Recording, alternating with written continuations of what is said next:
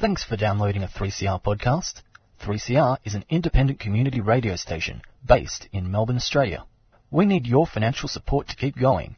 Go to www.3cr.org.au for more information and to donate online. Now stay tuned for your 3CR podcast. This is Community Radio 3CR. Jan Bartlett with you for Tuesday Home Time. It's just after 4 o'clock. Today, cancellation of a lecture by Western Saharan activist at Sydney University. I'll be speaking to Kamal Fidel from the Polisario Front for Western Sahara. Actions in support of Indigenous peoples in Luzon, the Philippines, and in Venezuela. Kevin Bracken will be telling us about those two. Gene Ethics Network segment with Bob Phelps. Visit to Iran and Afghanistan with Sarah Ball from Voices for Creative Non-Violence. More violence in West Papua. Ronnie Carini has the story.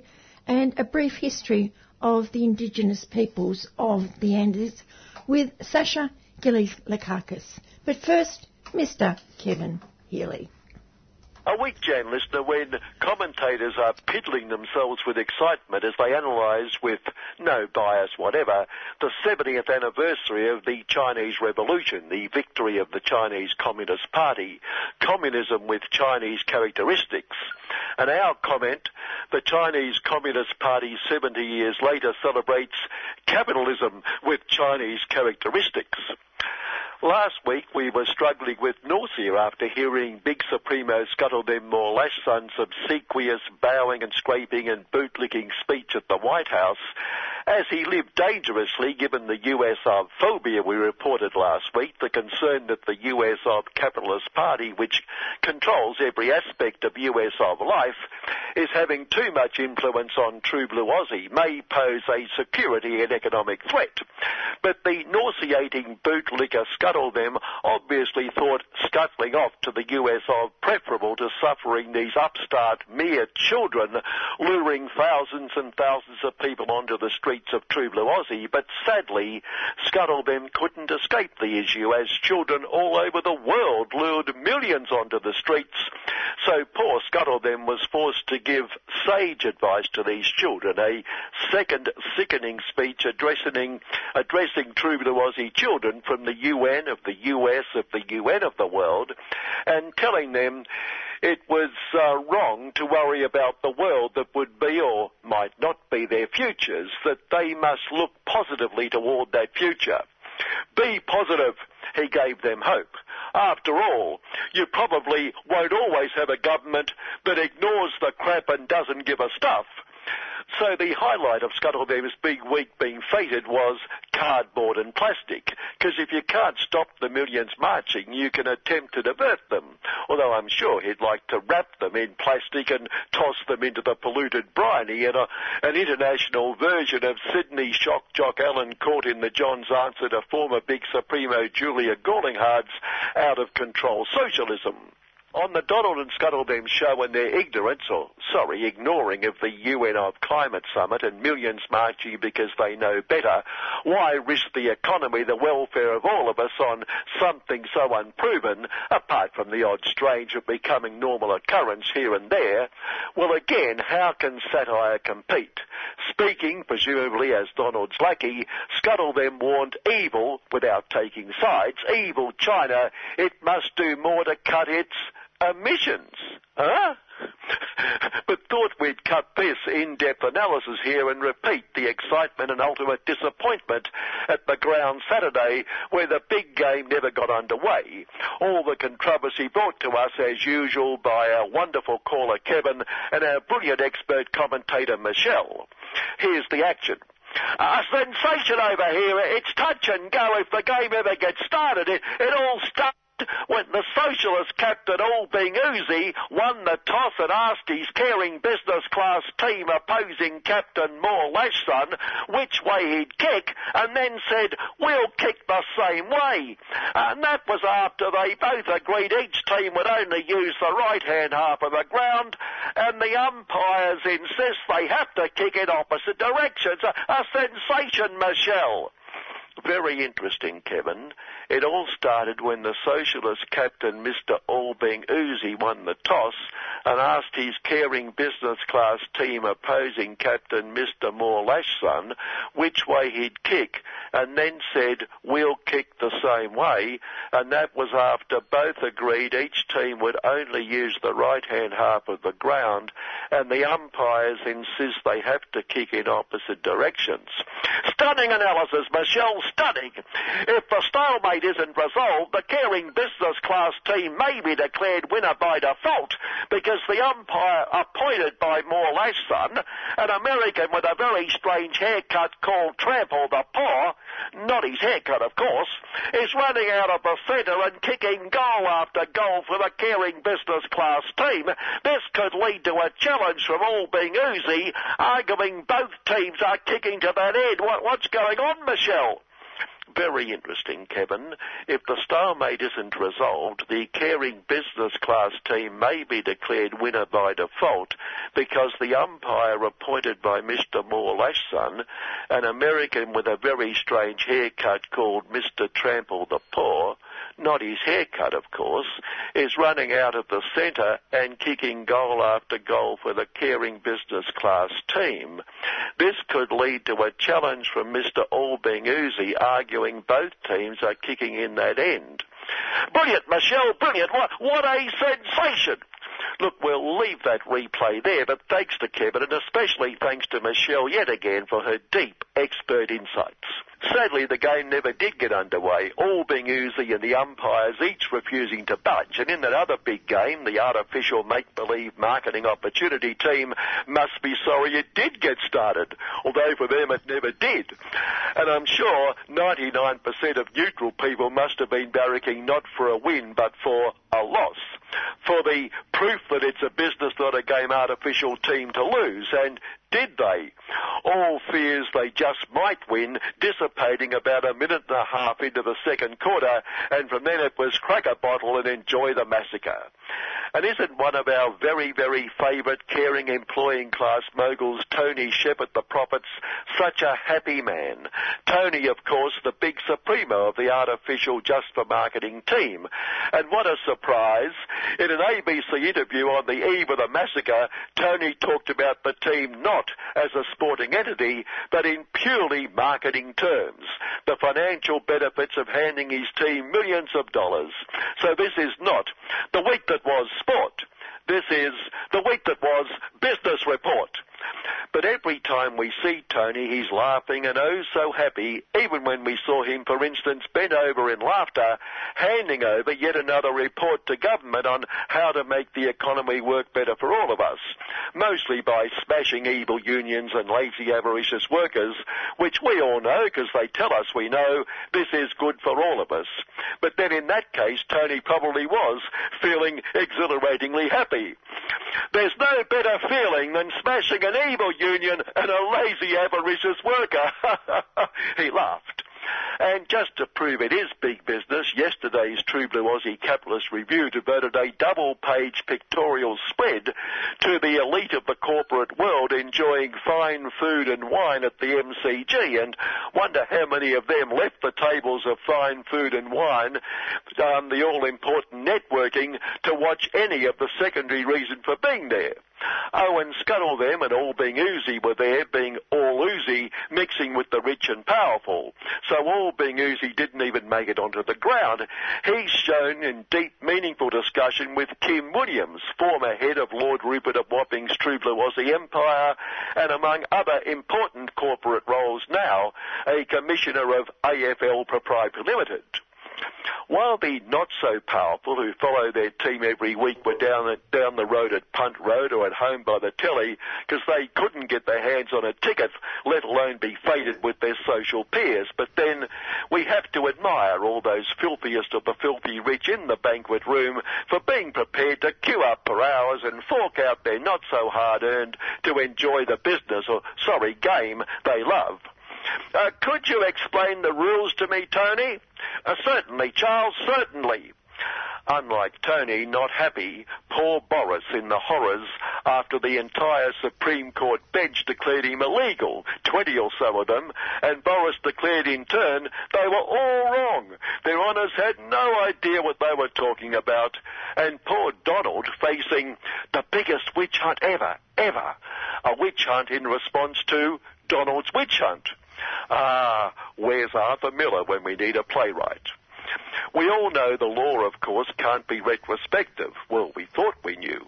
It seems this new Smash the Evil Unions Bill, which will make Tony even more happy, Evil Unions Bill allowing pretty well anybody to demand a union be deregistered and union bosses sacked and dragging workers onto that stake at which witches were dispatched, can be retrospective, showing how evil unions and workers are, so evil they must break or bend the law to preserve the rule of law.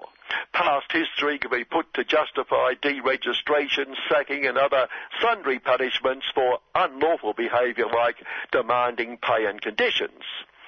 No connection, but finally Consumers True Blue Aussie, a Choice magazine offshoot, reckons thousands of workers are being ripped off by underperforming super funds and lists the bottom quartile in which a whopping 4 of the 21 are industry funds and a mere 17 retail and corporate funds, clearly indicating why the government is so anxious to get rid of the industry funds and allow the successful retail and corporate funds to control all that lovely money. But if the industry funds are doing so well, why get rid of unions and workers controlling workers' money? I asked naively.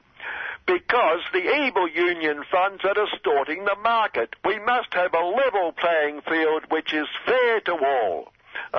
All who?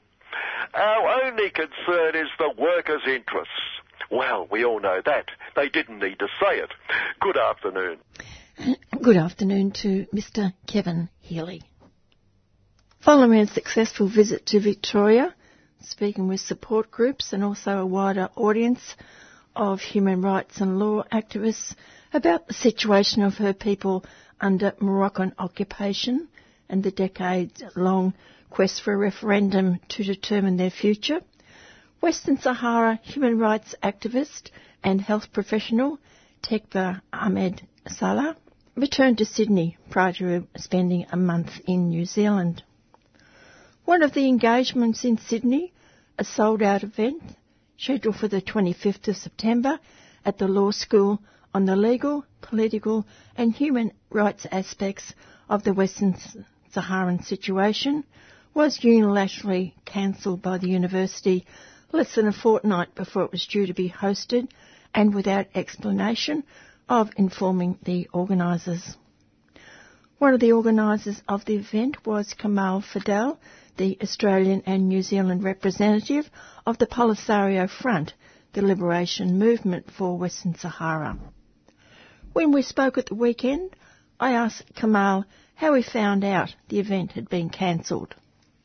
Well, first of all, we heard it from friends who registered to attend the event through Eventbrite, and he received an email informing him that the event was cancelled, and he called us and let us know.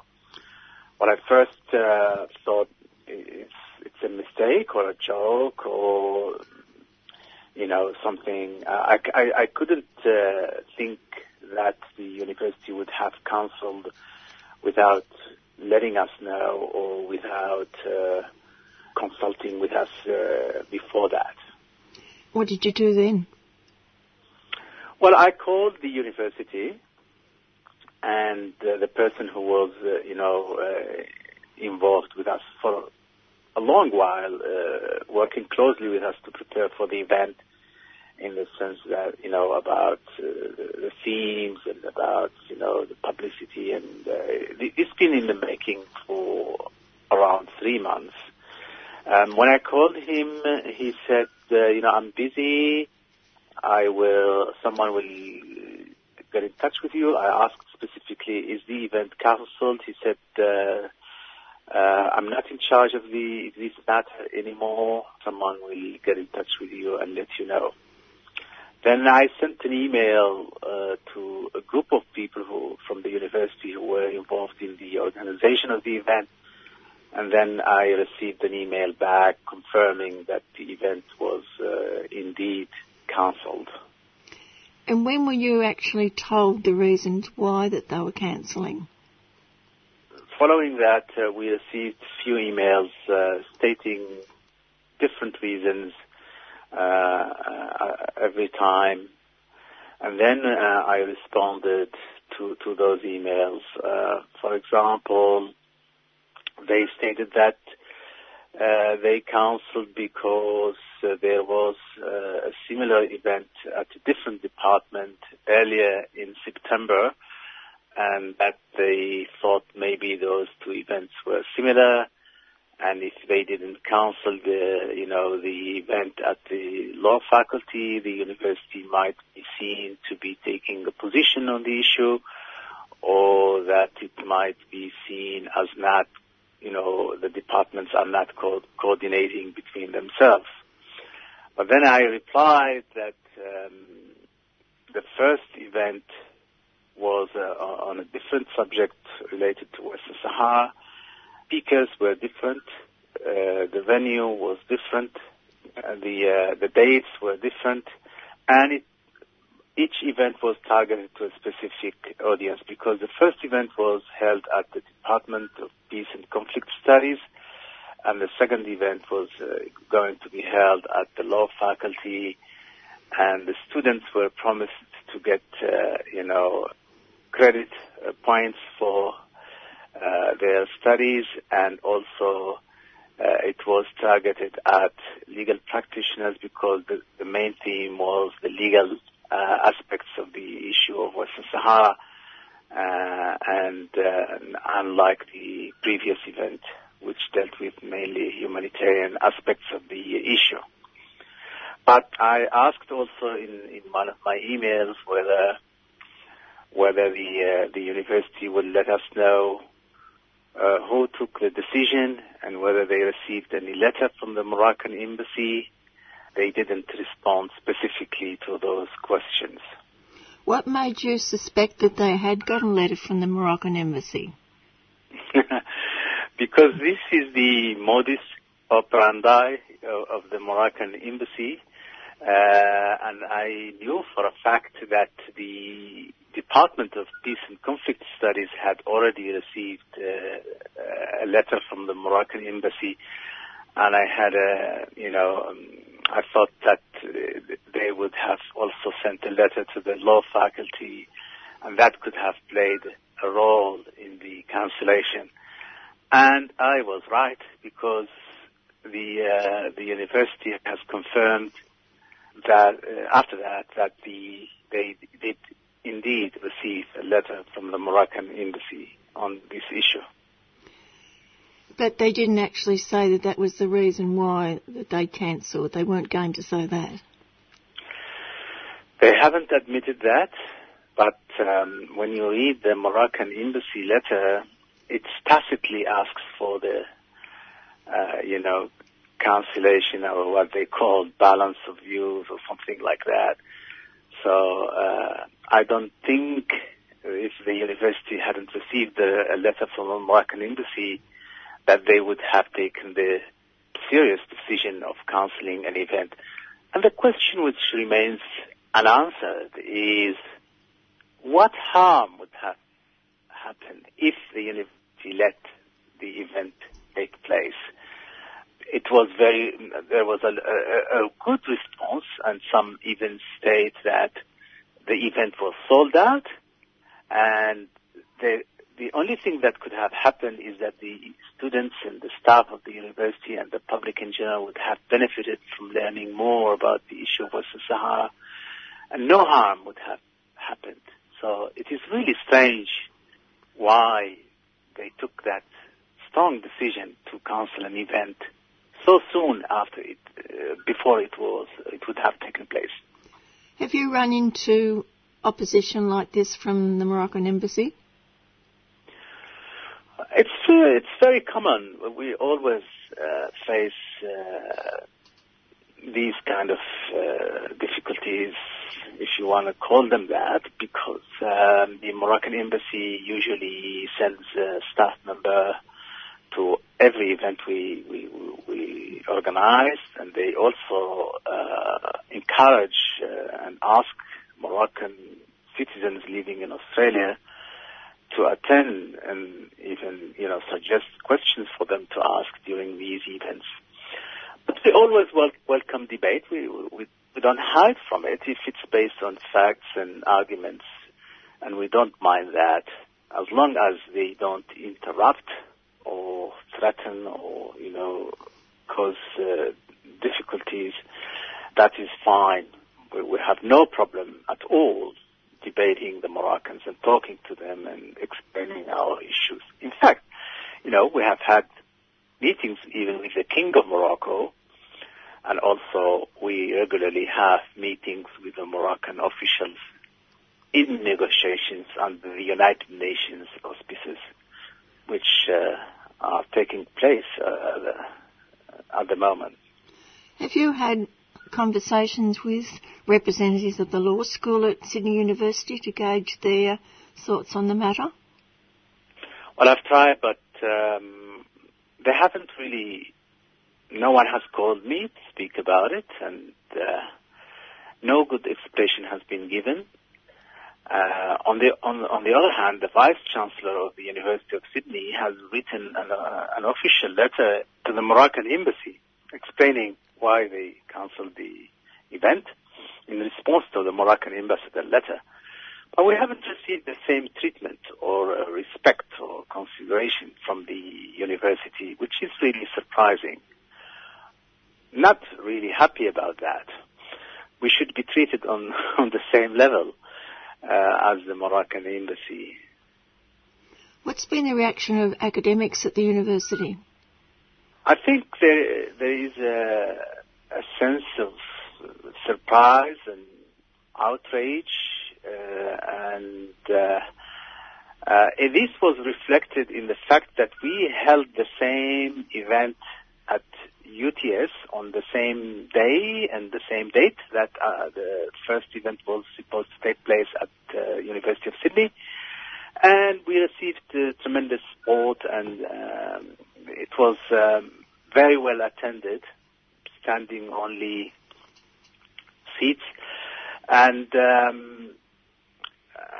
that was a message to the University of Sydney and to the Moroccans that they cannot curb the freedom of speech, which is an important principle in Australia, and people really value it a lot, and they wouldn't accept it to be affected, and particularly people don't like to see foreign influence dictating what universities in Australia should be doing, and what Australians should hear or not hear, and what issues should be raised or not, because this is a very serious matter.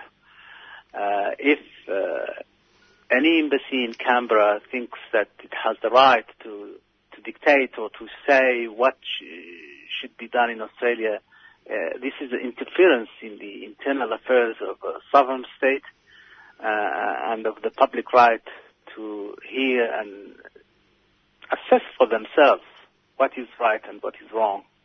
Moroccan officials are, I think, very welcome everywhere to organize events, to talk about their issues or about Western Sahara, but they should not be afraid of this issue being raised here. This indicates that they have something to hide, and they don't like, facts to be raised. TECPA had a very successful visit to Australia? She did, and we're very happy and delighted that this tour has taken place, and so many events have been held in Sydney and Melbourne and Canberra. So many people have expressed sympathy and solidarity, and the Australian Sahara Association has done a tremendous job in organizing this tour, and we are very grateful for their efforts and the the solidarity they have shown along so many years. We are also very delighted about the official Australian position on the issue, which is in line with the United Nations resolutions and efforts and peace plan. And they would like to see a referendum organized as soon as possible, which we would like to see too. And we have also had very positive meetings with many members of parliament from all political parties. And I think the issue is now more known in Australia, and this is also thanks to Tekber's efforts and dedication to the issue. So all in all, it's been a fantastic tour, and we are very happy about it. And next is a time in New Zealand, and I'd imagine one of the main issues being brought up there or being talked about will be the import of phosphate, which is Western Saharan phosphate. Yes, that will be one of the issues, because New Zealand is the only Western country still involved in this issue after so many other companies from Australia, Canada, United States, and others have stopped importing phosphates from Western Sahara through Morocco, which is considered in the eyes of international law as an illegal act, a theft of a resource which does not belong to Morocco. And unfortunately, two New Zealand companies are still intransigent and adamant that they want to continue to do this illegal act because of greed and selfishness and arrogance, not to, accept that what they are doing is wrong and is illegal and is immoral and unethical and is affecting the lives of innocent people in Western Sahara. And they've been doing this for decades now. And enough is enough. Got away with this theft for over 20 years, and it is time they stopped. We will stop them, either through arguments or through legal action, which we are considering at the moment in New Zealand. So it's better for them to find an alternative soon. And where are the negotiations for a referendum? Are they any closer? This is a very big issue and serious one, which the United Nations and the international community has to redouble their efforts. 28 years of waiting for a mere referendum, spending so much money on it, on the preparations, on the United Nations mission in Western Sahara. It's a referendum that has been promised to us. Morocco signed on to it and agreed to it. It's, the United Nations Security Council resolutions are very clear that the referendum should be organized. There is nothing to stop this referendum from being organized. In fact, the United Nations has made a lot of preparations in terms of preparing the lists of voters, having a mission on the ground, even having the ballot boxes ready.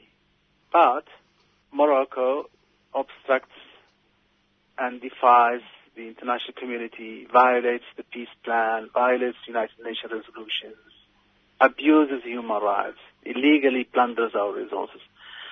And no one is doing anything because of the fear of France using its veto at the Security Council. So the international community has a test here to overcome. Will they go with international legality and organize a referendum, or will they allow France and Morocco to violate international law and United Nations resolutions and get away with it? This will create a very dangerous precedent for any other power to do the same. And this should not be the case. This is not what the United Nations was founded to do. The Charter is very clear that aggression is not allowed.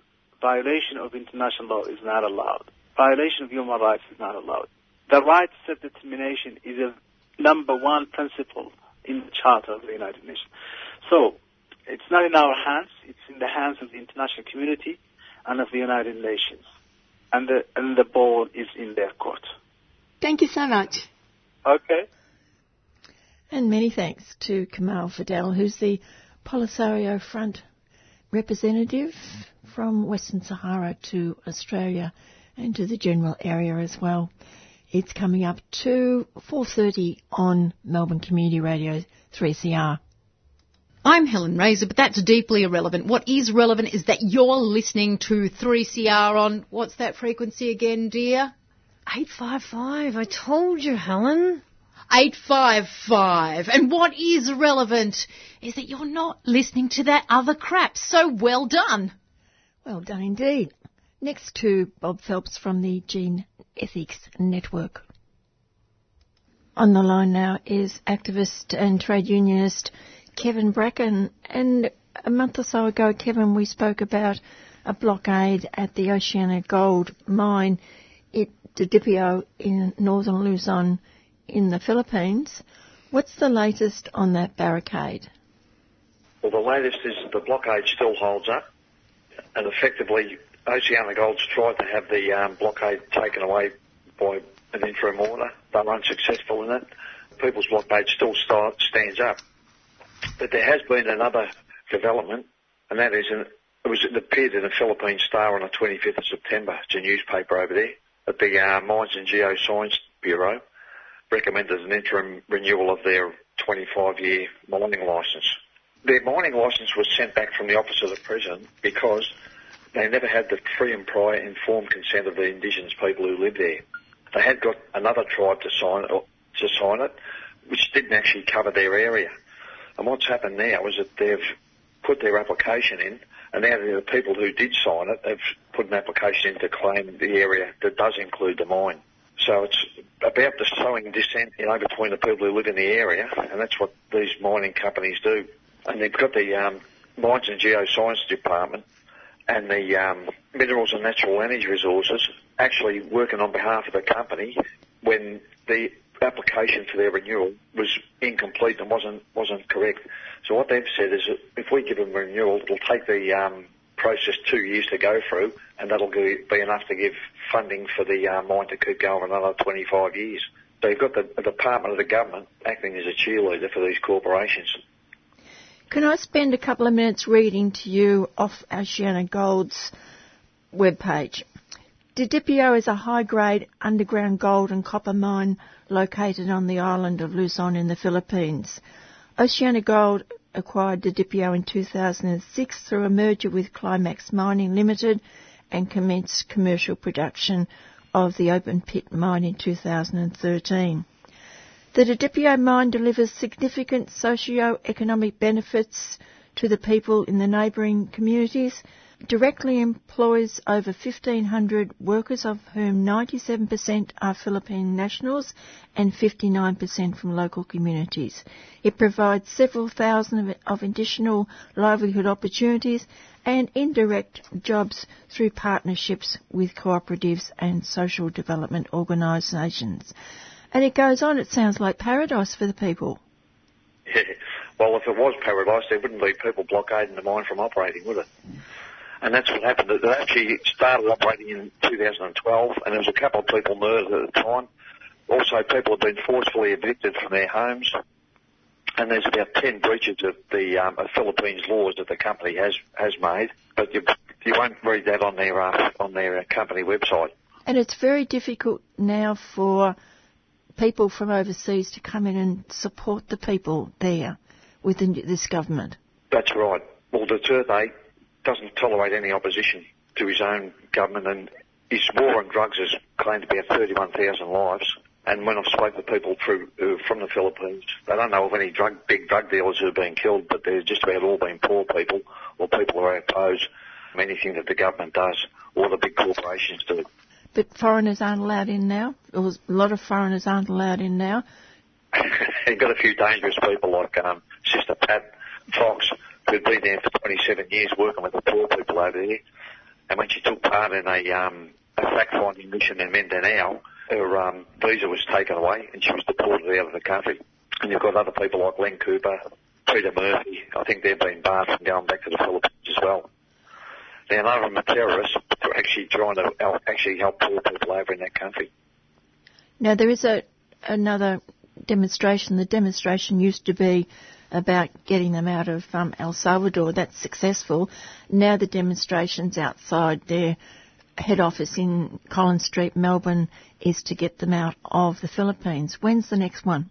The next one's the 14th of October, and it's a Monday. They've always been on a Friday, but this one's on a Monday.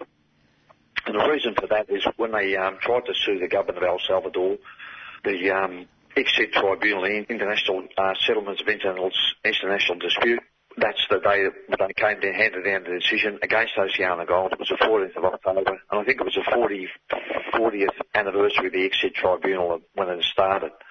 So it's not only in Australia, but it's also in Canada, the USA, El Salvador and the Philippines. There'll be actions taking place on the 14th of October, and that's why we've made ours to coincide with that on the 14th of October at 12 o'clock at 357 Collins Street, Melbourne. So we supported the people of El Salvador when this company was trying to sue the government for $300 million, and we're supporting the people in the Bay of Vizcaya who don't want the mine to operate, and we're supporting their blockade. And this week there's also a fundraiser?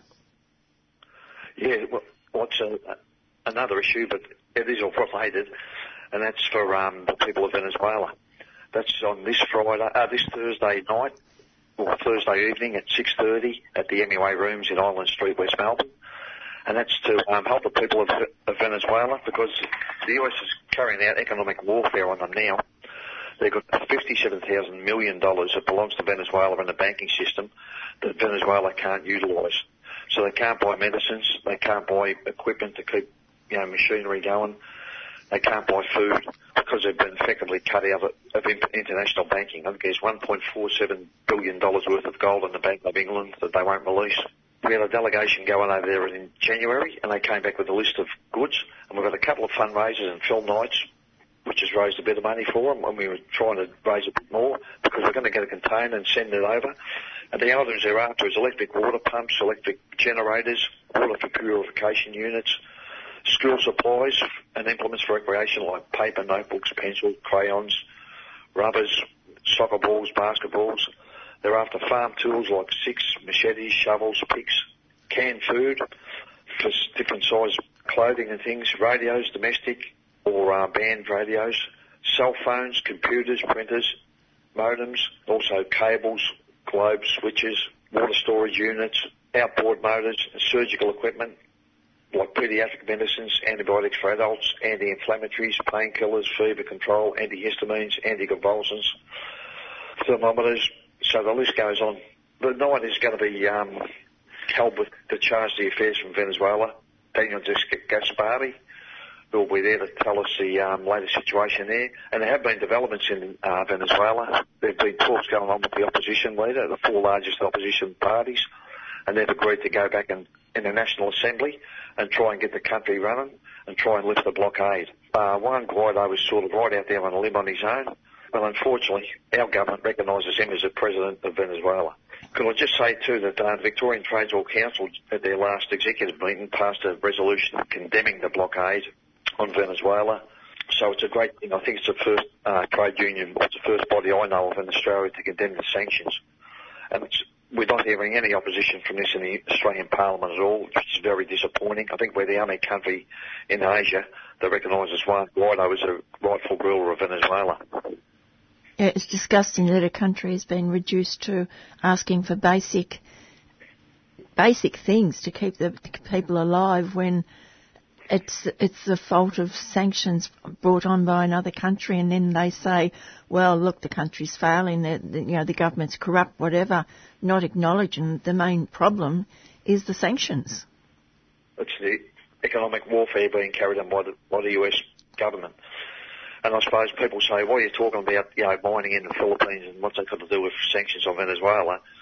It's because of the corporate empire which is running the world now from the US. It's not being run for the benefit of the US people. They're being done over too. and we're being done over. We're being treated like a vassal state of the USA. I think of all the our four major banks, the big four Australian banks, are over 60% owned by US shareholders. So I was just reading a report by an academic, Clinton Fernandez, who's a professor of international law and political studies at the University of New South Wales, which says about the largest 20 companies in the year. And when we talk about that, the largest banks are all owned by over 60% by US investors. BHP is over 73% owned by US investors. So the corporations in the world are actually calling the shots now and dictate to governments what to do. And what they've got to back it up is the US military. It's been used against Venezuela. It's been used in the Philippines. They've got an all-out renewal where they were having peace talks with, the New People's Party, New People's Army in the Philippines for like 10 years. And Duterte said he was going to continue on with them. Now they've just stopped all peace talks and they've got all-out warfare, which just mimics the anti-insurgency that the US has carried out in Vietnam, in El Salvador, in Iraq, has been carried out in the Philippines now. And it's all to do that we're no longer, employees, or we're becoming servants of the corporate empire. And then you've only got to go and see Morrison grovelling to the US a couple of weeks ago. It's embarrassing, isn't it? I think it's more than embarrassing. I can't think of the right word on air. Unfortunately, we get who we deserve, and unfortunately, enough people aren't speaking about what is actually going on there.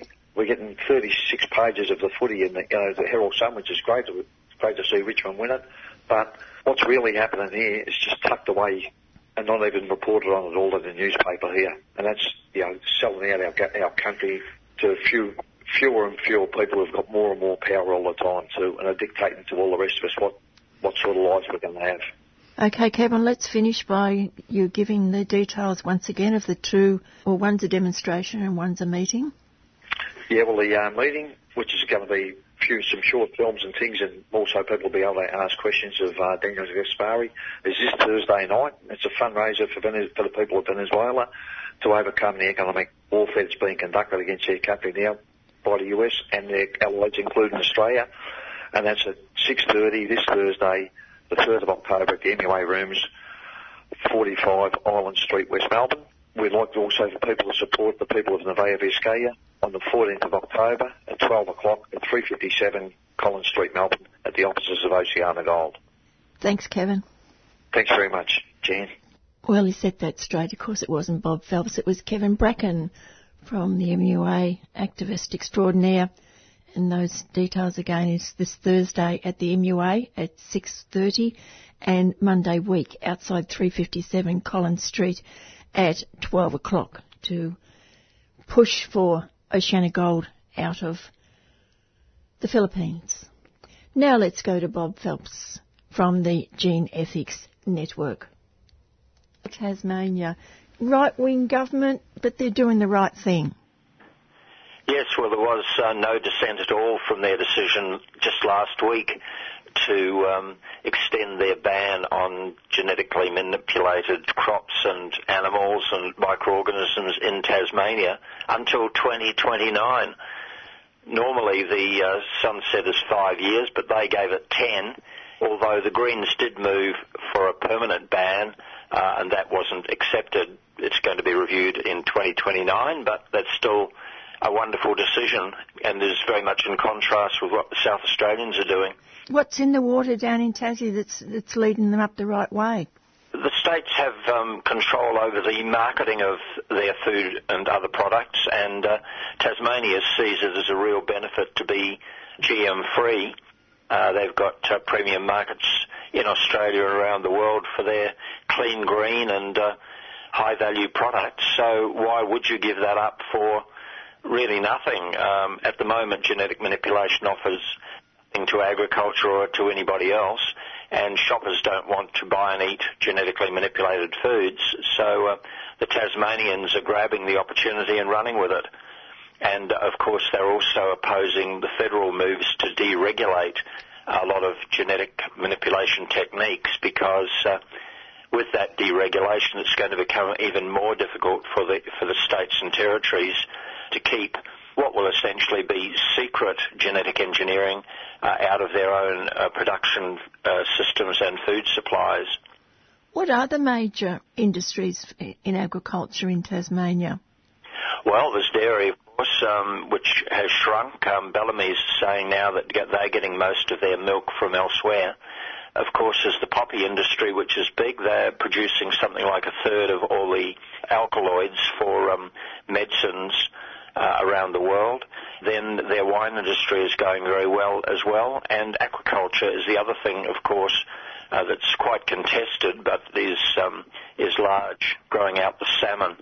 So they would be big agricultural activities in Tasmania at the moment, and they think that keeping them GM-free is pretty critical for their success. What's happening in South Australia? That's not quite so good, is it?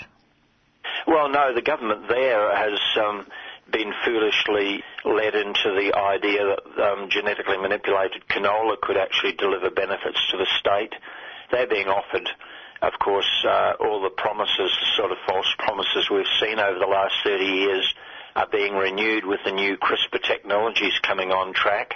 The South Australian government is moving to allow Kangaroo Island to remain GM-free, but to allow genetically manipulated canola that can be sprayed more often at higher doses with Roundup herbicide into the rest of the state. It's a really foolish decision because canola only represents 2% of their agricultural production, and yet for that small wedge, they're going to risk the reputation of all of their other products as well. And the reason that they're leaving Kangaroo Island to be GM-free is that the island is getting substantial premiums for its GM-free products, particularly into Japan. So we're saying to the government there, why, for heaven's sake, wouldn't you do for the rest of the state what Kangaroo Island has been able to do for itself and capture the benefits of having a high reputation in any market around the world for your GM-free products? It's ideology again. The previous Labor government kept the GM-free ban in place from 2003 until the last election earlier this year, and now the Liberals want to tip it over, flexing their muscles and saying, here, we can do this, even though the group of farmers who are supporting this is very, very small indeed. The previous minister was lobbied very heavily, and his assessment was that only something like 200 farmers out of the 5,000 in South Australia actually supported the lifting of the GM ban. So this government is just acting on instinct rather than any good evidence. So there's lots of pressure on this South Australian government then? Well, yes, and you're hearing silly things as well, like they're now saying, with climate change we're going to be able to grow genetically manipulated cotton in South Australia. Well, cotton is grown, of course, in southern Queensland and northern New South Wales, and they think that they're going to be able to grow it as well in South Australia. It's a very water-hungry crop, of course. The whole country is in dire straits with the drought. The Murray-Darling is a catastrophe, and yet they would now say to us, we can grow with climate change. South Australia is going to become suitable for genetically manipulated cotton, and we can take a large amount of water out of the river to grow cotton here in South Australia, and that's going to be a bonanza. It's just cloud cuckoo land, really. But those are the kinds of silly arguments that are being run by the government and others to get rid of their GM-free status. It makes no sense at all, and we're still giving them a good run for their money. What's the sense in their argument that the dry continent's going to suddenly become less dry because of climate change? I don't know if it's even as sophisticated as that. I just think that they should look around themselves. Hemp, for instance, which is starting up, has a low demand for water, is a very valuable crop. It's a new innovation in agriculture. It's a crop that they could very well grow in South Australia and do very well out of. But, I don't know, like a lot of states, I guess, South Australia is run by city people. Listening to the agricultural community is not something that they're really great at. And I just think they should listen up, get a bit of sense, and continue the GM-free moratorium there. Because what we see in the other states is that in WA, the premium for GM-free canola last week was around $85 a tonne. The amount being grown, both in Western Australia, Victoria and New South Wales, is actually going south. Farmers have tried out the mode of production where they can spray everything with Roundup and not harm the crop, not working out financially or from an ecological point of view. I'd say a maximum of 15% of the crop will be GM this year, down from a high of 30 2 or 3 years ago. The farmers themselves are losing interest in it, and I don't see why South Australia would come in at this late stage and pick up what is essentially a failure. The agricultural production in South Australia is pretty small as a whole, and I just, for the life of me, can't see it. For instance, the lucerne seed growers, who are a substantial industry in the northern part of the state and around the border with Victoria, are required to remain GM-free because they sell into the USA and into the Middle East, where the rules say the lucerne seed has got to be GM-free. They're getting premiums for their product as well, and yet they've been sitting on their hands. They're divided and wouldn't go to bat for keeping the state GM-free. So the rural community, I don't know, it's schizophrenic. And I just don't get it, really, why aquaculture, for instance, just in the last day or two, is saying we're not against GM either. Maybe they're thinking that they might one of these days get the genetically manipulated salmon from Canada. But meanwhile, of course, our environment, going to pot, need to get a bit smarter if they're going to remain in business. I see that the numbers of farmers in Australia has also sharply declined. Something like 5 years ago, there were 120,000 farmers in Australia. On last report last week, down to 80,000. That's a loss of a third of Australia's farmers. And what we're getting instead is agribusiness, which is the failed industrial model of food production, not feeding Australians, but producing commodities, grains, oilseeds, and animals for export overseas, not to feed Australians, just to feed the budget. Bridget McKenzie, the Agriculture Minister, the gun-toting woman from Northern Victoria, out there saying, our agriculture is going to be worth $100 billion by 2030. That's a doubling. Cloud cuckoo land stuff on the driest continent on Earth, which is in strife. People are in fantasy land. We need a bit more grounding. There are other models of regenerative agriculture that will take care of the water, the soil, start to build a different model of food and fibre production for Australia for the future and for future generations, because at the moment we're not serving those future generations who are now standing up and saying no to climate change, having these huge rallies everywhere around the world.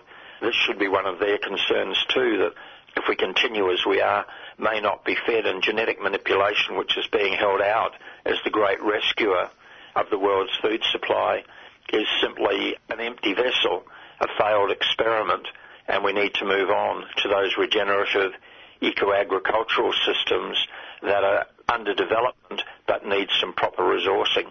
Surely there must be some farmers, some smaller farmers who are actually doing it at the moment in South Australia to thumb their nose at the government. Well, there are, but I think that the industrial people who are buying up land left, right and centre and making these huge aggregations, people like Gina Reinhardt, who's now hugely into agriculture, for instance, are on the wrong track. The nation is on the wrong track. We've got hundreds of thousands of people in Australia now who are food insecure, relying on Second Bite and Food Bank and others to feed them. We ought to take these warning signs and start thinking about how we're going to cater for people in the future, because the current system is badly flawed, is not working, is failing us from many, many perspectives, and yet you've got people like Grains Research and Development Corporation, for instance, which has got a budget in excess of $100 million a year, still pouring those research and development resources into the old model, the failed model, the input-based model where you're dependent on dwindling oil supplies, dwindling phosphate supplies, monopolised seed, fertilisers, chemicals and other inputs, which are only going to get more expensive and make farmers more marginal than they are now. We just need a thorough rethink from top to bottom. But instead of that, government is deregulating all over the place. It wants to deregulate genetic manipulation, but it's also having, again, the fifth review of the Pesticides and Veterinary Medicines Authority, which since Gillard, I think there have been 5 reviews. Each one comes up saying, everything's A-OK, we're not poisoning the environment or poisoning people. The system of regulation is working well. When we've got toxics out there, we know Roundup, for instance, which has now been disclosed as a carcinogen, but many, many other toxics as well that have been registered for 50 years without ever being reviewed. All they'll review is the rules and basically keep them the same as they are, except that they will be made even more user-friendly for Bayer, the new company Corteva, which is Dow and DuPont getting together, ChemChina, which bought Syngenta last year and is now a huge company, BASF. These companies, only 5 of them now own and control something like 70% of the global chemical industry and also the seed industry. Our farmers are being squeezed, the companies are getting the edge even more than they had before, and our regulators are rolling over. Parties are being paid megabucks by CropLife Australia to do the bidding of the agrochemical and seed industries, not in the public interest.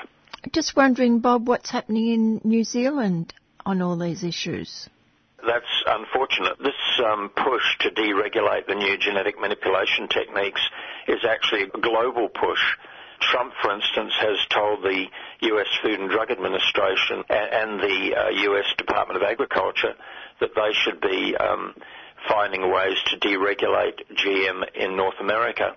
Boris Johnson, in his first week of being the Prime Minister of the UK, made 3 speeches in which he advocated for the deregulation of genetic manipulation in crops and the food supply as well. And now in New Zealand and Japan, we've got pressure on governments as well. Japan is already moving ahead, and it looks like it's going to deregulate as well.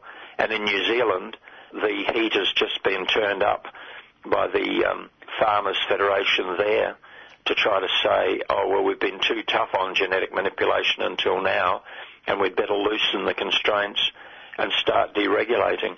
And this, of course, is all about markets, because people like China and some of the other big users of foodstuffs, India, for instance, are saying that they won't be deregulating any time soon. If we want to keep selling into those markets, we're going to be able to have to say our product is GM-free. So we'd better wise up before it's too late. Is there also a push to irradiate food? Well, that's going rather more quietly. Around the world, governments and industry are promoting their irradiation of food products as a way of sterilising, extending shelf life so that foods that are quite old can be still looking good enough to be sold into the marketplace around the world. It's the use of radiation technologies that is just creeping along quietly in the background. However, we did get a good result on irradiation labelling in Australia. At the moment, the situation still is, even though it came under challenge in 2017, that any irradiated food in Australia will still require a label. But in this deregulatory climate, we can imagine that if any large amount of irradiated food wanted to start arriving, then I could see Food Standards Australia and New Zealand also having another review with the idea of taking the labelling requirements off as well if we're not too careful. We know, for instance, that while the main regulator, the Office of Gene Technology Regulator, is wanting to deregulate many of the new GM techniques, Food Standards Australia, New Zealand will very probably follow straight behind and say, OK, we don't have to regulate those anymore because they've been deregulated in farming. Why would we regulate them in the food supply and require them to be labelled? And so the regulators are hand in hand. This government, the Scott Morrison government, is in a very deregulatory mood. I think that in the long run, the public reap the whirlwind of very bad policy decisions. Let's talk about local action against Roundup and people doing a proper thing and getting out and making sure that their suburbs are safe. Depends on local activists getting up on their hind legs and making quite a bit of noise, but it actually does work. One of our constituents, Michelle Kwok, who lives over in WA, Michelle in Joondalup City Council area in Western Australia got very incensed when one day at an exercise class somebody sprayed the park outside and they could smell the Roundup coming into their classroom. And so Michelle got very, very active indeed. Over the last couple of months, she's collected 1,300 signatures. She's done it in a very savvy way. She went out and talked to dog walkers who find that their animals are often quite ill after they've gone into areas where, unbeknown to them, Roundup has been sprayed. And, of course, the animals lick the plants and the ground and are just generally rolling around in it. The other group, of course, was the parents of the primary school kids who don't want Roundup sprayed around their school grounds. Last week, Michelle gave a presentation to her local council. With a bit of luck, that will hit the council where it hurts and get them to rethink very seriously what they're doing about their use of Roundup. Incidentally, on the same night, one of our other constituents, Shirley Collins, was using the matters of public interest time at her council at the city of Subiaco, also in WA, to have her say about Roundup as well. So it takes a little while. The wheels of the bureaucracy within councils turn rather slowly, but the West Australian Local Governance Association had a major event in February of this year. A lot of councils attended, and they all did there discuss weed management, what the safe and non-Roundup alternatives are. So I think in WA at least things are moving forward quite well. There's a group down in Esperance, for instance, which is in the south of the state, which has been quite active, and others around the place as well. In other states as well, we see that people are gradually moving, and if people are interested, any listeners might be interested, you're very welcome to download from the resources page of the Gene Ethics website the discussion paper, and there are 2 petitions there as well. Just go to Resources 2019, scroll down a little way, and you'll find the glyphosate toxic state discussion paper and the 2 petitions to local councils which people can either use as they are or adapt themselves. And that's the thing, isn't it, Bob, that people, citizens in local councils, have never been asked if they want these poisons to be sprayed right up to their houses virtually in some instances. That's right. It has been slow. I mean, as a result of the decision of the UN in 2015, some councils make a move, and so you've got, for instance, the Yarra Council using alternative weed steaming and other methods in sensitive areas like parks, around schools and kinders and so on. And also citizens on a street can band together and can say to council, hang on a minute, we don't want that done down our street. And some people are doing that. There are options, and as a result, the Yarra Council now has a contract for weed steaming. They say that it only costs something like $1 per resident per annum, which is a very affordable price. We're seeing that, for instance, the Cardinia Shire, which is where I live, now has the discussion paper, had a meeting of council officials a couple of weeks ago, and they're examining their options as well. So it's just a matter of hitting the right button, getting things rolling, and then, given time, council will gradually start to take notice and start to think about what its other options are. Because I think they realise that with those judgments in the USA, and also a case filed by a gardener here in Melbourne about his non-Hodgkin's lymphoma, that they're all very exposed, that this is not something that they're able to easily either wriggle out of or be insured against. if some of their workers, for instance, who are the most exposed, became ill and chose to sue, then we know that it could potentially cost a council certainly millions, if not tens of millions of dollars as a settlement for not warning them properly that Roundup is a carcinogen. Let's finish, Bob, with the humble banana. What would they like to do with the banana? Oh, well, this is one to send you bananas, really. The Cavendish banana, of course, is the dominant commercial variety of banana in the world, except in those communities in Africa, for instance, where banana is a staple and they use the local varieties, many of which are actually better than the Cavendish. But anyway, if you like tasteless bananas, for something like 20 years they've been saying, oh, the banana, the poor banana, it's got this viral infection and its fungus is going to wipe it out, and other various claims have been made. Jim Dale, who works out of Queensland University of Technology, has been working on bananas for quite a while, attempting to get varieties of bananas that will resist this disease, and also put vitamin A into bananas so that they could be sold into those communities around the world that in some cases suffer from vitamin A deficiency, though that's a whole other story about having balanced diets and which people are entitled to have, not some poor staple that's been tweaked using genetic engineering.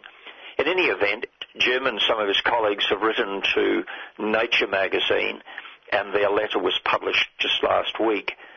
Incidentally to the story, James said in his letter that as well as the main research that they're doing, they will also, quote, attempt to make biotech bananas more palatable to regulators. Now, this is a little coded sentence, which means that they are waiting for the federal government to deregulate many of the genetic manipulation techniques, which is the huge debate that we're engaged in at the moment. The federal government, even though these techniques have only been invented in 2012 and have no history of safe use, are saying, oh no, they're safe. Scientists have told us they're safe. Really, they're no different from traditional breeding, and in future we won't require our regulators to even take a look at them or be notified of them. Jim here is sending out the message when the law changes and ScoMo deregulates the CRISPR techniques and the plants, animals and microorganisms that would be then coming into the production systems and into the food supply without any notice to anybody at all, then we'll conveniently attempt to make biotech bananas which are more palatable to the regulators, that's to say which are deregulated. We won't have to take them to the regulators, we won't have to worry about public opinion, and we can just put them out there. No worries, mate. This is what I think a lot of scientists are thinking, and why the Australian Academies of Science has been so stridently advocating deregulation to the federal government, that they see the gene jockeys all flocking to the deregulated methods and not having to have them regulated at all. But of course, in the background are all those big GM seed companies that I mentioned, now owning the vast majority of the commercial seeds worldwide. They're also there waiting to come flooding into the market with plants, animals and microorganisms which will simply come under the regulator's radar, won't be acknowledged as being genetically manipulated, impose all their costs, hazards and risks on the community at large until some disaster happens, and we'll have to again think about regulating them. We're not being well served by ScoMo's government, and this is still an argument because the Greens have a disallowance motion in the Senate, but we need the ALP on side, and at the moment they're saying we're on ScoMo's side on this. We think that the assurance of the Academy of Science is good enough for us. CropLife have been talking to us, and we think they are credible too. This is the global network of public relations for the agrochemical and crop seed industries. We're just going to let them go through to the keeper. So if people are still keen to do something about that between now and the end of October, if they could go to the cyber action alerts, that would be great. They can find them on the web. Just Google, "Hey Chris, keep regulating CRISPR." That's to say Chris Bowen, who's currently the Shadow Health Minister. There's a petition there. If people can write a letter to a short few notes to Chris Bowen, it's all well explained. And if they want to write to their own MP and their state senators, that's possible too. And the Google for that is "Keep GM Animals Off Our Farms." And with a bit of luck, on November the 13th, when the Greens disallowance motion comes up in the Senate, we're hoping that we'll get the ALP and all the crossbenchers as well to say to the government, no, we want to continue the regulation, we want precaution, and we want our food supply to be safe. Good-o. Thank you, Bob. And that was Bob Phelps from the Gene Ethics Network. And don't we all want our food to be safe?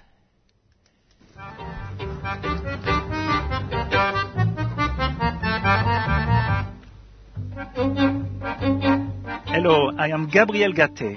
3CR is like a souffle, a challenge to make, but it can just go higher and higher and higher. Support 3CR. Kathy Kelly from Voices for Creative Nonviolence recently returned from a visit to Afghanistan to meet with peace activists. Also on the visit was a nurse, Sarah Ball. I spoke with Sarah at her home and began by asking her about her previous work in the anti-war peace area. You know what? It was actually relatively recently for me. I've only been interested in political things for the last 3 years or so. About 7 years ago, I started volunteering. I started volunteering with the Missionaries of Charity, and then I found out about the Catholic Worker.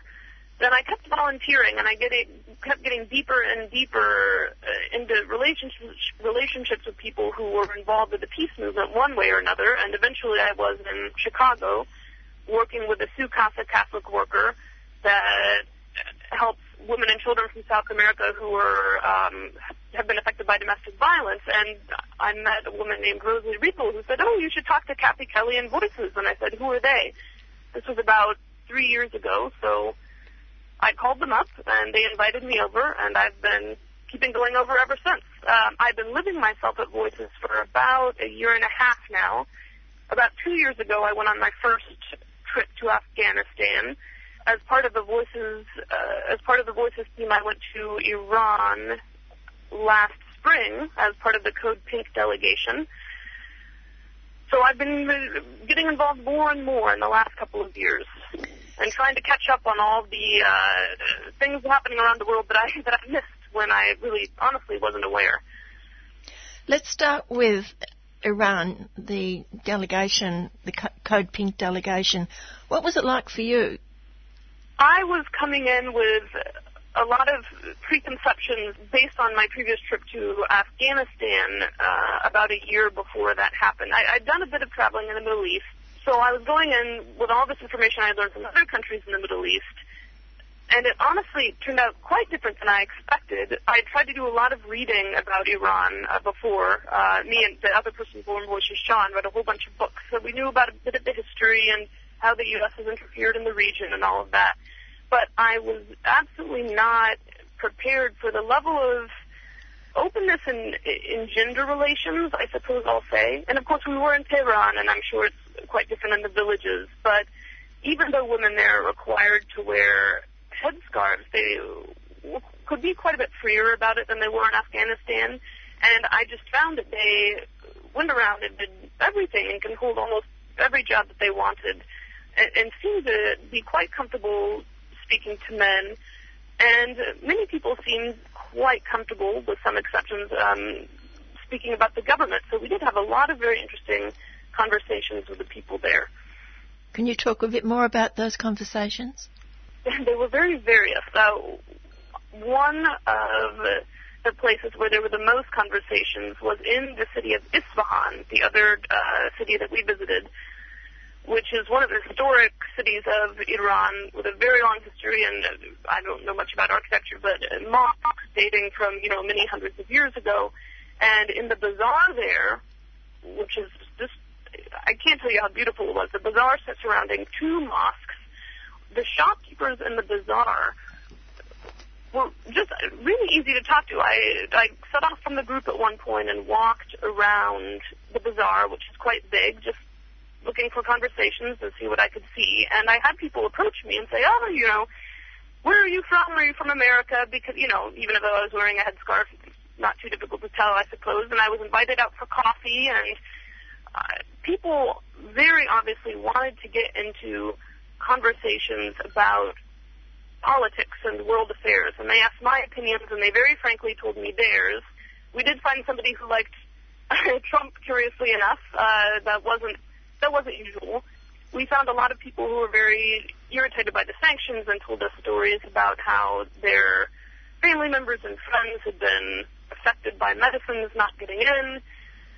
And people were just astoundingly frank, for the most part. There were 28 of you on this delegation. What was the main foci? I think the main focus was to find out about how the sanctions were affecting people. We did get to listen to the Foreign Minister, Javad Zarif, speak, and we got to sit in on Parliament to speak to some of the women parliamentarians. I think there are about 15 women parliamentarians out of, I'm going to make a wild guess, something like a couple hundred. We got to do quite a lot of meetings with women who were in business there. We got to see the university and talk to some of the university students who were studying Middle Eastern studies. And I did get emails from a couple of them, and we've been in touch. So people from all over the spectrum, people from all walks of life, who were very interested in talking with us and forthright. They were concerned that things could get a lot worse? Yes.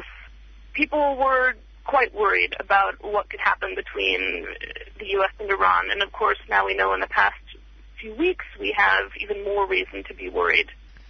But, yes, there were concerns about that. But I will say that one of the qualities of Iranians that I learned about in the reading I had done, and which I did definitely find out when I was there, is that Iranians are a very proud and resilient people. One of the members of our delegation, who is a professor of, I think, political science in the Middle East or something like that, mentioned that there was a poll done among most of the nations of the world to try to find out who was the most patriotic and had the biggest love of their country. Most of the countries in the world, it was Iran. And I think the reason that's important is that the U.S., who really is mostly often concerned with making other nations bow down to it, won't get very far by trying to browbeat Iran. It's really the completely wrong tactic, because Iranians will, as they should, take it as a condescension and as an offense.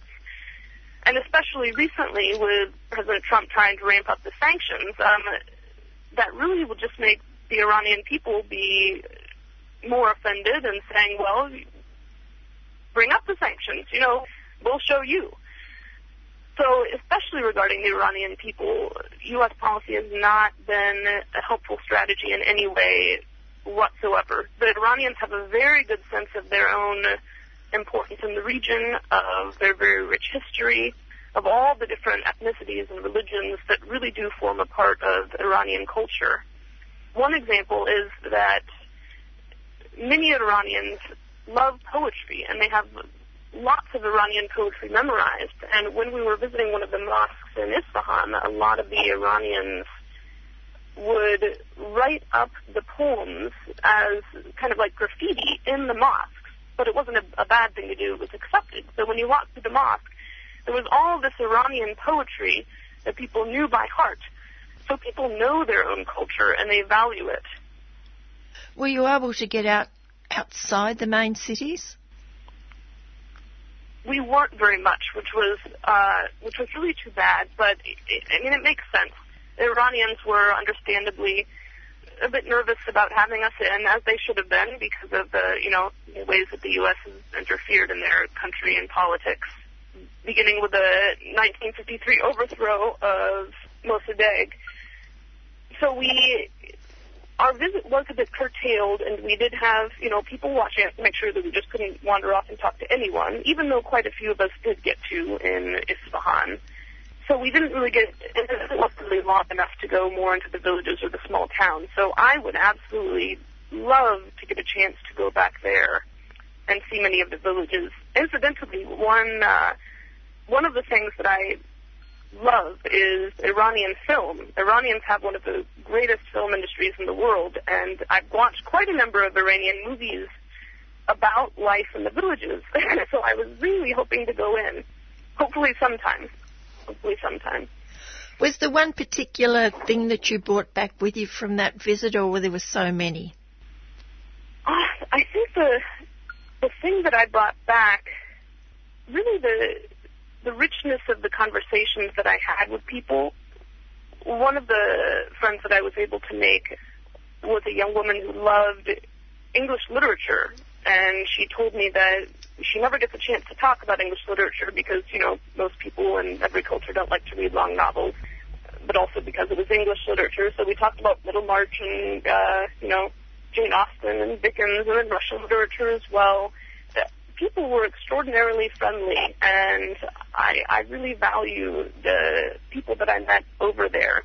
And I think it's really important now to continue friendships with other cultures and in other countries, because now, especially when people are divided and when there's so many lies being spread, it's really important relationships are one of the most important things. And I'd say the same about my travels in Afghanistan. Let's talk about Afghanistan. As you said, you were there 2 years ago. How do you compare your latest visit to the first visit? I found that people seemed, and of course this is a very superficial observation, in the sense that somebody, coming for a week 2 years and then a week now wouldn't quite be able to tell. But I found that people seemed a bit more tense and a bit more worried about how things might turn out. My 2 visits to Afghanistan are always marked by conversation, because in Afghanistan, everyone sits in rooms together and outside together and drinks green tea and talks very seriously about ideas and about the country, and with the people I was with, nonviolence. And of course, so all of that was the same 2 years ago and for this trip that I took a couple of weeks ago. But I just found that more people were being killed by Taliban, by U.S. bombings, drone bombings that often killed many civilians, and that there are starting to be warlords who are rising up to confront the Taliban, which puts the country at some danger of civil war, and families in some of the provinces overrun by the Taliban are starting to be torn apart because, you'll have a father who is anti-Taliban and a son who, is for the Taliban, because somebody told me the Taliban says to young men, come with us, we'll give you a gun and a motorcycle. And, what 19-year-old young man wouldn't be tempted by that? So things have gotten a little bit more worrisome in a lot of ways, and the water situation, which was drastic 2 years ago, has gotten worse. So if you live in a small village in Afghanistan, the streams, the rivers have gotten smaller, the wells have to be dug deeper. So there are a lot of reasons for worry on every side, and it just seems, from what I could tell, and from what people told me, that things have gotten a little bit worse all the way around, especially because, as I heard, in the last year, there were many more killings of civilians than there had been in previous years. Why that is, I'm not exactly sure. And that's part one of a longer interview that I recorded with Sarah Ball, peace activist from America. And on the program next week, we'll hear Sarah speak more about her visit to Afghanistan outside the city of Kabul. The world is watching from the UN to West Papua. The human rights violation by the Indonesian Armed Forces has been exposed. I'm speaking once again to Ronnie Karini, representing the United Liberation Movement for West Papua. Ronnie, begin with the meeting of the UN General Assembly, the speech by the Vanuatu PM. What did he tell that meeting? So in September, the United Nations General Assembly has proceeded, and at least 3 countries that have come out from the Pacific echoed the human rights situation in West Papua as well as the right to self-determination. And particularly Vanuatu, the Prime Minister, Mr. Salwai, echoed the need for the region, especially calling out Australia to step up on West Papua, as well as condemning the human rights situation under the current President Jokowi's watch, by which there is no solution to the conflict in Duga, which is already 10 months, as well as recent unrest since mid-August. And so it also calls on colonization in the Pacific is not over until other non-self-governing territories and other colonies are free from this issue of colonization in the Pacific. Now, we're getting a fair bit of information through from Indonesia about what's happening in West Papua, and that is not quite the same as the story that you're getting from West Papuans on the ground. Yes, so on the 23rd of September, 2 peaceful actions were organized, one in Jayapura by the Papuan students, university students, who've exodus back from parts of Indonesia back to Papua because of the ongoing threats and intimidation that they faced, and those discrimination slurs and everything. So at least on record, 2,000 students have already came back into Papua. So they expressed their concerns and their right to education to the Chancellor of Cendrawasih University in Jayapura. Meanwhile, another event was also organized up in Wamena, Central Highlands, whereby the information on the ground that came out is that there was a racial slur that was used by a female teacher to a Papuan student, calling her during that moment that it was a reading session, and this Papuan student, a grade 3, did not pronounce the words correctly and loud enough for everyone to hear, and so the teacher yelled at her, saying the words that are inappropriate, which with the incident in Surabaya, it's fresh in everyone's mind. And so that sparks this action on Monday as well, on the 23rd of September. What came out after both incidents is that the Indonesian troops, and as well as up until now, it's unknown groups which have not been identified by state, but they're called armed criminal groups, have been also involved in the riots in Wamena. And so straight after the incident in Wamena, after images and photos, footages emerged on Facebook and shared, within 30 minutes, the internet, the phone access got restricted. Next minute we're hearing was the police announcing that 17 people, basically the civil society, civilians, were killed. And we didn't know whether it was from the transmigrants or the Papuans. But then on the next day, the chief of police, Tito Karnavian, with Wiranto, his good mate and war criminal, and as well as the chief of the military, did a press conference and announced that at least 32 people were dead and 22 are non-Papuans. And he emphasized strongly that this is what is happening, is that 22 non-Papuans, innocent lives being killed by Papuans, and then categorizing the Papuans as the criminals, the armed criminal group. So that's what the media have been putting out, the Indonesian local media putting out. And everyone buys into the rhetoric and the agenda setting by which the state present themselves through that press conference. What has come out now in the last couple of days is that many of the transmigrants were helped by the Papuans during the riot.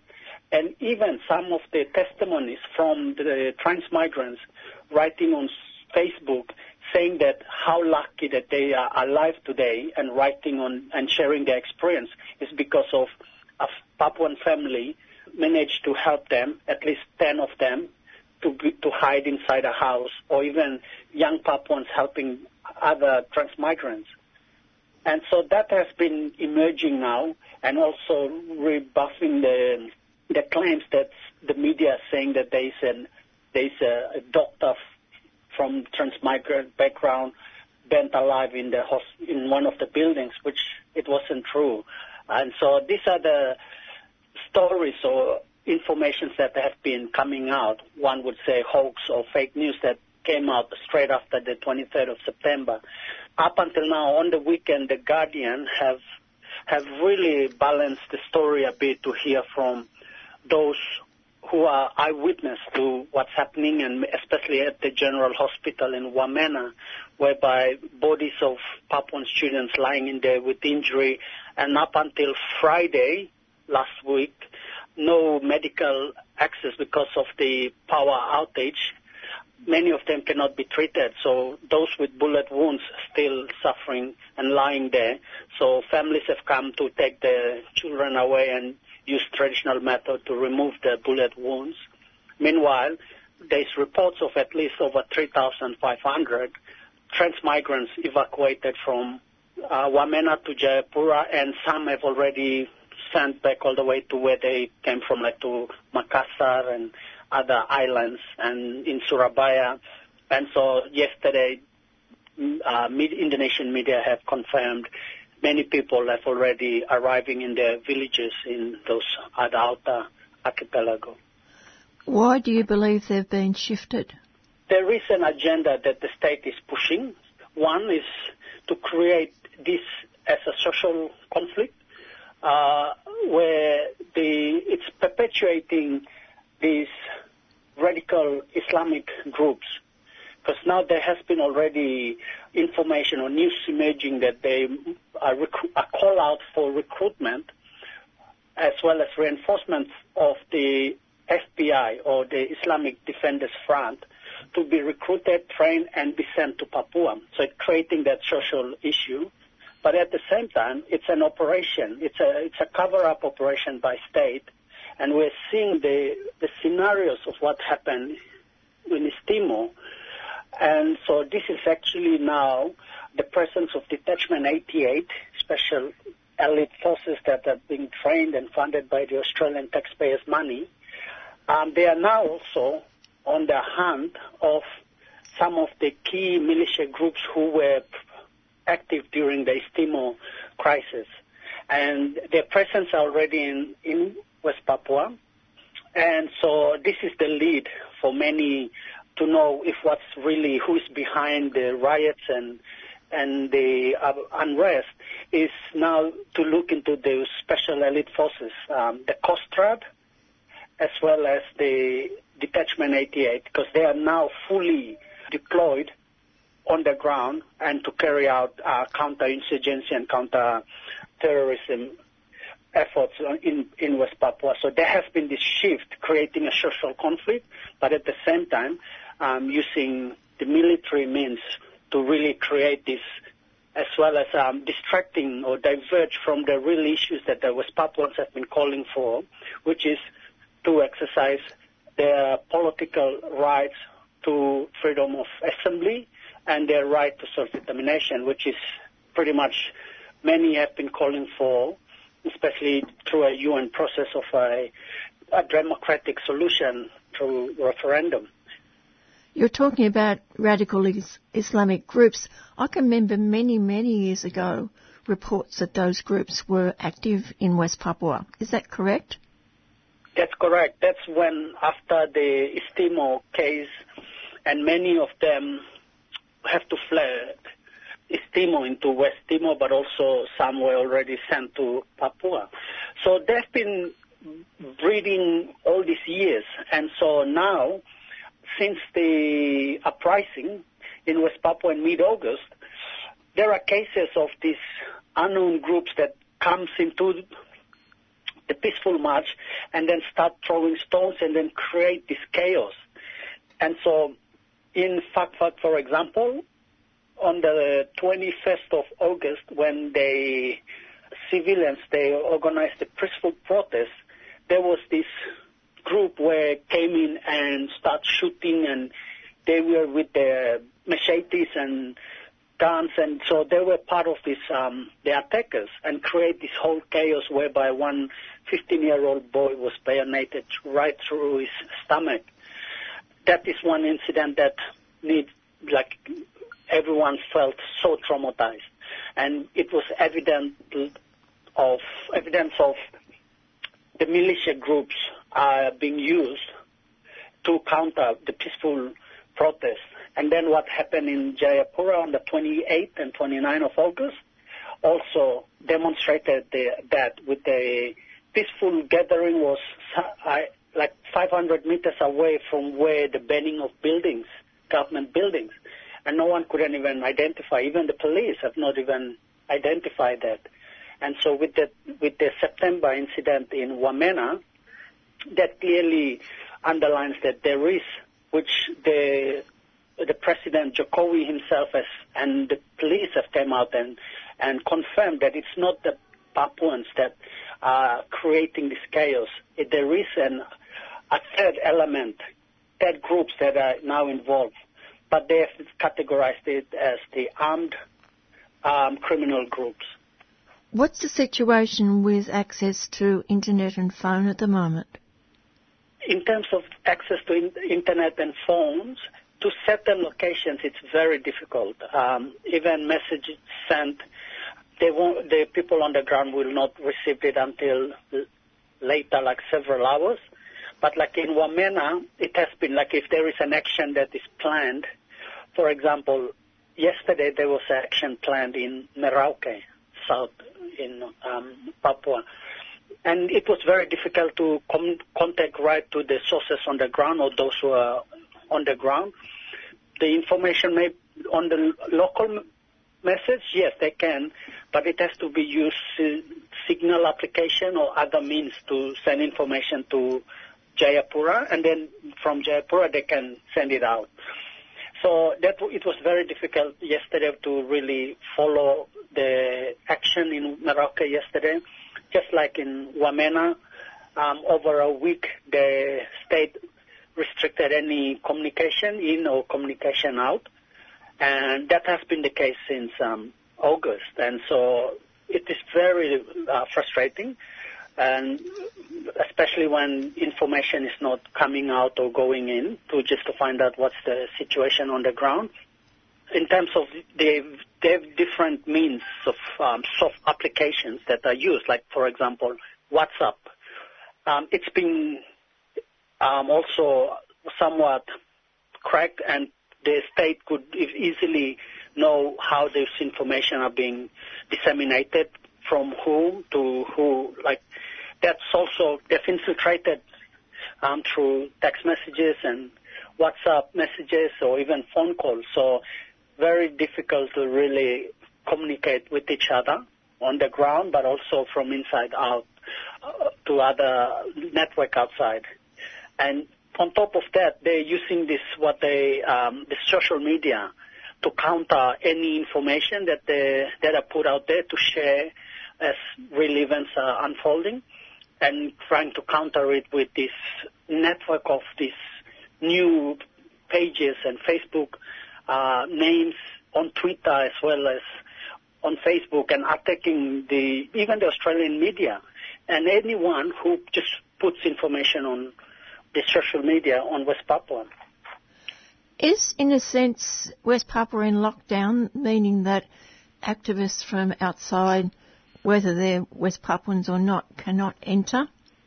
Absolutely. West Papua is in a lockdown, and since mid-August, I did declare it as this is a undeclared martial law already being enforced, when a lot of those uprising, the civil resistance, were, especially with the information lockdown as well as those actions are restricted. You can't march and all this.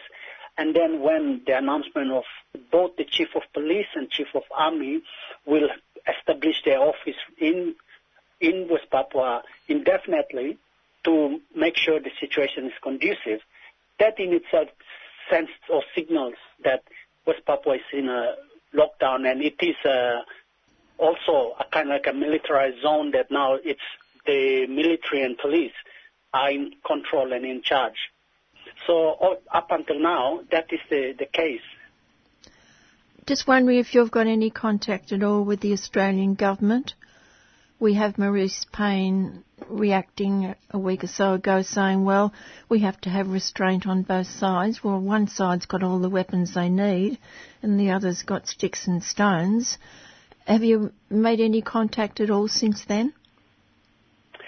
Yes, from the leadership, there has been already contacts and updates on the individual MPs, as well as various different parties here in Australia. There has been response from the Greens Party as well as from the Labour. Penny Wong has also expressed the situation, especially on human rights. But then at the end of the day, both, like in terms of Australian position on the West Papua, they are being silenced on the human rights because of the Lombok Treaty, which is about respecting Indonesia's territorial integrity and to increase their security cooperation. So this is one thing that has been really a scenario whereby Australian government, especially any successive government at the end of the day, now they have to look and revisit this Lombok Treaty and include that there needs to be a third party or third state responsibility in cases of human rights atrocities orchestrated by the state. And in the case of Indonesia, this Lombok Treaty needs to be looked again and revisited to include this third state responsibility. Because at the end of the day, Australia cannot complicit and also cannot overlook what lessons been learned from the East Timor case.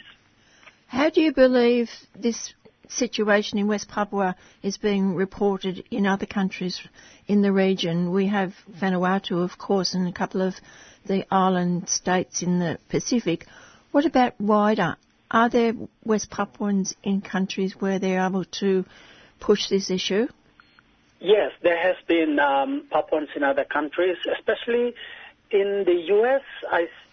I know the West Papuan leader Herman Waingai did appear on Democracy Now! and talk about the situation, as well as in Europe, in the Netherlands. Papuans there, they appeared on the mainstream television and also update the situation. And within that, there has the role of media, like in the mainstream, the CNN, Al Jazeera, as well as SBS and ABC are kind of coming out and really shining a light. But it's just that many are not willing to really ask the deeper question of the underlying conflict that continues to happen in West Papua, by which the outcome is human rights abuses and this escalation of violence. And so that is something that there hasn't been the deeper conversation around that. It must be very distressing for the West Papuans here in Australia. You're so close, yet you're so far away, and I would imagine that all of you have still got families in West Papua. Yes, it is emotionally draining at times and frustrating, and knowing that families are always on lookout to just knowing that, okay, what they're going to do next, or just having that contingency plans for escaping if and when things get out of control. It's a constant battle of emotion, but at the same time, it's also consolidating those emotions into a positive outcome, whereby the resistance must still be alive. The non-violence approach to this resistance, as well as consolidating the efforts. And so now, in the last 24 hours, what we're hearing is Jokowi is offering to meet with the pro-independence leaders, especially through the United Liberation Movement for West Papua and the National Committee, which they are the mass grassroots organization in West Papua, and to be able to meet. So we are coming into that phase, but it comes with a process, and a lot of things needs to be established first prior to any meeting with Jokowi. But he's already provided an opportunity there, so now it's up to the leaders to see it and how they want to take on this offer. And we have to reiterate all the time, Ronnie, that it all goes back to the act of no choice. Absolutely. That is the fundamental, the core underlying cause of the conflict that Papuans continues to fight and continues to face the brutality of the state. And so that, what happened in the 60s, is something that needs to be reviewed, revisited on legal, political grounds, but at the same time it has to be under the UN international law, not Indonesia's jurisdiction. How we are planning that this happens is firstly with the regional leaders, including Australia and New Zealand, have recognized the need for a visit of the UN High Commissioner for Human Rights. And that is the first step, that we need this visit to be done immediately. So there'll be recommendations coming out from that. And based on that, they will also identify the root cause of the conflict. And so this is where the next step towards a resolution motion by a sponsored state from the UN member state to sponsor the case of West Papua, whether if it requires an advisory opinion within the ICC, so be it. So the legal status of West Papua is clear, to look back on how Indonesia took over West Papua. And on political grounds, it is also that West Papuans have never exercised their right to self-determination. And so it presents an opportunity that if that's the case, then a democratic solution through a UN mechanism, a referendum, can be carried out. So Papuans can exercise that right. Is there anything else you'd like to say, Ronnie? So in all of this that is happening in West Papua right now, and the push for West Papua to be released back to the Decolonization Committee, it is now also important that the voice of individuals, the voice of the people and the grassroots is important to support the voice of the West Papuans in West Papua as well as diaspora here and in Australia and anywhere else, because at the end it helps to give the hope, and it also strengthens the Papuans. So all I'm saying is it's time now for the voice of the people, the voice of dissent, to come out and stand with the people of West Papua and apply the upward pressure to the governments here, especially in Australia, and to the regional leaders through the Pacific Island Forum, and as well as to various UN agencies to really push for that visit of the UN High Commissioner to visit West Papua. Thank you, Ronnie. Thank you, Jan. And that, of course, was Ronnie Carini, West Papuan, now living in Australia, and from West Papua to the Andes with Sasha Gillis-Lakakis. The Andes were once home to some of the oldest civilizations in the Americas, and in spite of the often inhospitable conditions prevalent in the immense mountain range, a diverse array of indigenous cultures not only survived, but thrived in this region. Now the Andes Mountains covers a truly enormous territory and can be found spread across 7 different countries: Peru, Bolivia, Ecuador, Colombia, Chile, Argentina and Venezuela. However, the vast majority of indigenous and Andean populations, as well as the most comprehensively studied histories of the region, focus on Peru and Bolivia. So these 2 countries will be the focus of our special for today. Let us begin with a glimpse into the fascinating and strikingly advanced cultures of the Andes region. that, like their brothers and sisters in Central America and the Amazon, had their lives irrevocably changed by the arrival of the Europeans. We will begin with the Norte Chico civilization, also known as the Caral, which inhabited the northern desert regions of Peru in the earliest days of human civilization in the Americas, from 3200 BCE. This makes it the oldest civilization in Latin America. Recognised as a cradle of civilization that birthed several other cultures, the Caral's disappearance is still a mystery to archaeologists and historians, and the remnants of their society can be found in Peru's Supe Valley, where ancient pyramids, in some ways reminiscent of those of ancient Egypt, stand amidst the desolate environment. Next came the Nazca and Moche civilizations, which coexisted at around the same time, between 100 and 800 CE. Both these indigenous groups were renowned for their beautiful and complex art forms, particularly ceramics and textiles, and whilst the Nazca were consummate builders, proven by their impressive aqueducts that remain intact today, the Moche are striking for their organisation as several elite tribal states that worked in unison. While there were countless other indigenous societies inhabiting the Andes at this time, easily the most famous and the largest was the Inca Empire. Beginning from its heartland in Peru, the Inca Empire ended up encompassing a truly vast range, stretching up north to Ecuador, some say even southern Colombia, and extending right down through half of Chile and spreading eastward into much of Bolivia. The Inca civilization was highly developed and advanced with remarkable agricultural techniques, particularly in the highlands, as well as a powerful military and excellent road network that connected even the most far-flung reaches of the empire. And while the Incas had certainly proven themselves in many a battle against rival indigenous societies, nothing could prepare them for the Spanish invasion that was to come. In 1531, the Spaniards arrived on the Peruvian coast, led by Francisco Pizarro, a conquistador lured to South America by rumours of a fabulously wealthy kingdom bursting with resources, and most importantly for him, bursting with gold. The kingdom in question was, of course, the Inca Empire. The Spanish could not have arrived at a better time. Inca Emperor Atahualpa was at the time engaged in a civil war with his brother, Huascar, which had left much of the nation in disarray. Pizarro, once in Cusco, the Inca capital, launched a coup d'etat against the Inca monarchy, and in their first conflict, just 168 Spaniards defeated an army of thousands of Inca warriors. Brutal fighting continued, and by just 1534, Pizarro had established a Spanish city in Cusco, and the long, terrible nightmare of colonialism in the Andes began.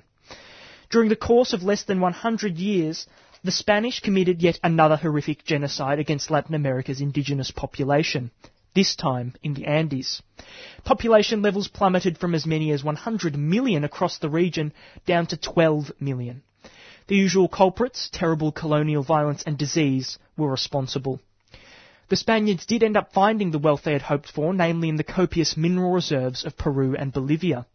This was most famous at Potosi in Bolivia, where countless indigenous people from the Andes were sent as slaves to work in absolutely horrific conditions in the silver mines there. The conquistadors and Catholic Church, in typical fashion, carved up the region, claiming vast tracts of land for themselves and forcing Andean peoples to work the land for them as slaves. As was the norm elsewhere in Latin America, the indigenous people of the Andes very quickly became the poorest, most destitute inhabitants of Latin America, matched only by the African slaves that later began arriving on the continent. However, the people of the Andes did not go quietly, and indeed resistance to Spanish colonial authority was more prevalent here than in other parts of Latin America. This can be in part attributed to the fact that Andean cultures, particularly those of the Quechua and Aymara language groups, retained a greater cultural cohesion than other indigenous groups attacked by the Spanish.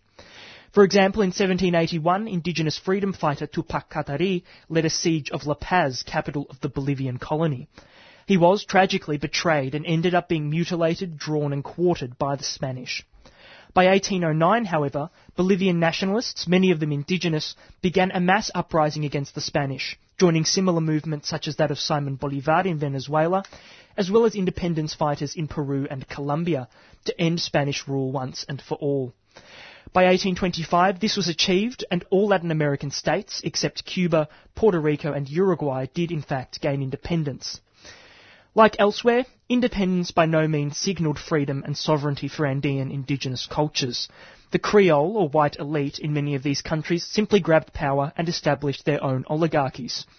This was most contradictory in Peru and Bolivia, where the vast majority of the population was indigenous, yet ruled by a small white clique. Violence against indigenous remnants in the Andes continued as the new states sought to take their land and exploit it for commercial profit. By the 20th century, conditions were ripe for revolution and uprising. Interestingly, at different points throughout this period, both Peru and Bolivia eventually saw governments rise that did explicitly look to improve conditions for indigenous people in the two countries. The first came in 1952, when the Bolivian National Revolution took place, with many of its members being part or full-blooded indigenous Bolivians, though the leaders of the movement largely weren't, it's important to note. This movement successfully rose up against the mining oligarchy in Bolivia, putting in place several radical reforms, including sweeping land reform, universal suffrage for indigenous people, nationalisation of Bolivia's largest mines, and rural education policies. The Bolivian National Revolution, however, was only tolerated up to a point. In 1964, the military overthrew the revolutionary government, which saw the beginning of 20 years of brutal military rule in Bolivia. First under René Torres and then the notorious Hugo Banzer, the Bolivian military dictatorship ruled with an iron fist, executing thousands of leftists and indigenous people, and at one point considered giving indigenous land to white South African immigrants in a bid to de-indigenize Bolivia. As per the norm, the US provided extensive aid to the right-wing regime and aided their brutal rise to power with military planes and communication technologies during the coup itself. Peru experienced a similar situation between 1968 and 1975, when left-wing military leader Velasco took power in the country. He made Peru the first country in the Americas to recognise an indigenous language as official, in this case Quechua. Additionally, he mandated bilingual education in Peruvian schools and enacted the second largest agrarian reform in Latin America's history, second only to the Cuban Revolution. This saw 300,000 families, many of them indigenous, get access to land that was, after all, rightfully theirs.